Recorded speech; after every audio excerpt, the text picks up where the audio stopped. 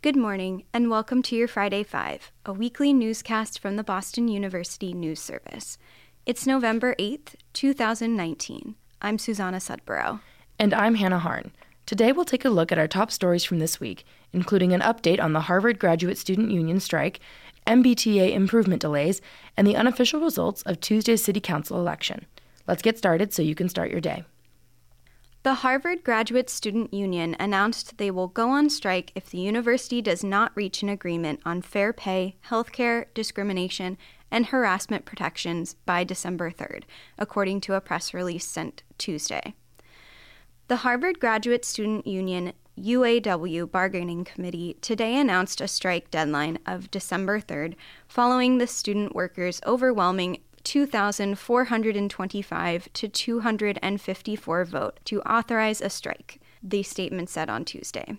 The union chose the December 3rd deadline in hopes professors would feel the impact as finals approach and final papers are submitted. "If I have a class on December 3rd, I will not be there," said first-year graduate student Libby Federici. "I imagine for TAs and TFs, if they have papers to grade on December 3rd, they will not be grading them." Student research and teaching assistants voted to form the union in April of 2018. Since then, they have been negotiating with the university for a fair contract. According to the bargaining committee, the university continues to push back on issues of fair pay, comprehensive and affordable health care, and protections against discrimination and harassment. If Harvard fails to meet the December deadline, student workers across the university will strike, which would impact every department, the statement said. According to a statement from a Harvard spokesman Tuesday, the university feels a strike is unwarranted. HGSU UAW is making a choice to potentially disrupt the academic work of all Harvard students as they wrap up the semester, which is disappointing, the statement said. "We will work across the university to prepare for a strike and make every attempt to reduce any negative impact on the students as they are wrapping up the semester's academic work." According to Harvard spokesman, 3 upcoming bargaining sessions are scheduled for November. This story was contributed by Sammy Purcell and Sabrina Schnur. Nia Reed Patterson had tears in her eyes, explaining why her 8-year-old son no longer wants to visit his father in jail. "He loves his father, and it has nothing to do with his father, but it's just the treatment we have to go through when we're constantly trying to come see him," she said, sobbing.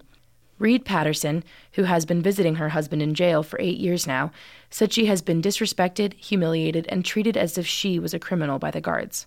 Relatives of incarcerated individuals like Reed Patterson of Dorchester provided the stories of their own mistreatment in prisons at a briefing by legislators in the State House this week, voicing their support for a bill that would improve jail visitation policies.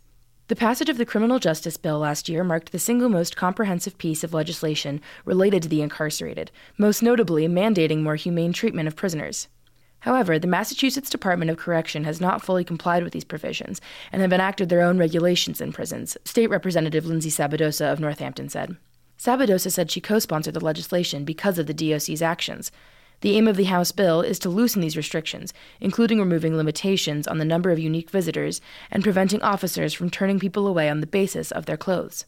"It feels wrong when you have the legislator asking the body to do one thing, and then that group does something different," she said. "One of the critical factors in prison is preserving family and friend relationships that are so integral in everyday life," Sabadosa said. "When we start talking about prisons, all of a sudden the rules that we use in a society kind of get thrown out the window." While the bill has not been through a hearing yet, she said she thinks it will advance soon. In the meantime, it is important for lawmakers to remain vigilant about what correctional facilities in Massachusetts are doing. "My real hope," she said, "is that we stop this belief that when people are incarcerated, it means they need to be cut off from the world." This story was contributed by Noura Datia. While Boston residents have access to numerous public transit options, service choices decrease the further you get from the city. For MetroWest commuters looking to travel via rail, there's just one, the Framingham-Worcester line. A one-way ride from Framingham to South Station rings up at $9.75, and a round-trip ticket is nearly $20. Combined with limited departure times, especially during off-peak hours, the commuter rail can seem like a subpar choice. Nevertheless, about 2.5 million riders board the commuter rail each month. The Massachusetts Bay Transit Authority is considering options for improving the rail network as part of its Rail Vision project. It's part of the MBTA's Building a Better T, a 5-year capital investment plan that began in July 2018. Rail Vision focuses specifically on the commuter rail. There are 6 improvement plans under consideration, including diesel and electrified service, increasing the number of bidirectional trains, unconstrained parking at some stations, and even decreased fares. Last year, Rail Vision published a full review of 16 comparable rail systems throughout the world. It found that only 2 U.S. systems were fully reliant on diesel-powered locomotives. None of the international rails it studied used diesel technology. In fact, 10 of the 16 assessed are fully electrified. The MBTA is also gradually working toward full implementation of positive train control, which alerts engineers of trains that are moving too fast or if there is a possible collision. Congress mandated certain rail systems implement the system in 2018.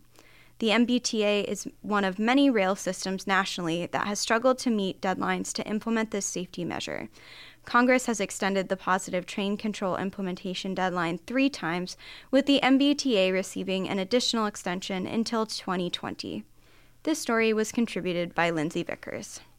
Jury trial began this week in a civil case against 5 Peabody police officers and the city itself after the officers were accused of beating a teenager until he developed epilepsy, the boy's attorney argued Tuesday in federal court. Plaintiff Tyler Legobrowski claims on March 28, 2015, he was unjustly assaulted while being placed under police custody of officers David McGovern and Antonio Santos at the McDonald's on Main Street in Peabody. Legobrowski states in the legal complaint that he was exercising his right not to answer questions when officers assaulted the then 16-year-old. Over time, you could tell that Tyler's demeanor had somewhat changed. Alex Pasquale, a friend of Legobrowski's, testified about the plaintiff following the incident. Before the incident, he was a very laid-back individual. After the incident, he seemed more aggressive. His demeanor had changed from the incident.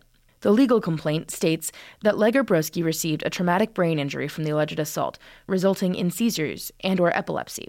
During the testimonies, prosecutors often referenced a large printed picture of Legobrowski lying in a hospital bed, bruised and wrapped with bandages. Santos described the teenager as a wild man who was strong enough to resist 2 officers who were over 200 pounds and over 6 feet tall.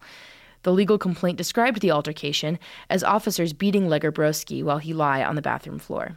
Both the legal complaint and Santos' testimony agree that the physical altercation ended when Legobrowski was pepper sprayed while he was lying face down in the bathroom. By this time, a 3rd officer, James Harkins, had arrived to the scene. Harkins testified that he entered and saw Santos and McGovern holding down Legobrowski and trying to connect the handcuffs that they had placed on his arms. The officers then lifted Legobrowski from the ground, and Harkins led him into his cruiser, adding in his testimony that the teenager was yelling and abrasive throughout. Legobrowski and McGovern are both expected to testify on Wednesday. This story was contributed by Chris O'Brien. Last but not least, Bostonians ventured out in a downpour Tuesday to decide who will represent them on City Council. While most of the district races were not highly contested, the councilor-at-large race was anyone's game, with the difference between a winner and a loser coming down to 10 votes in one case. Tuesday night's unofficial results placed incumbents Michelle Wu, Anissa Asabi-George, and Michael Flaherty, as well as challenger Julia Mejia, in at-large seats.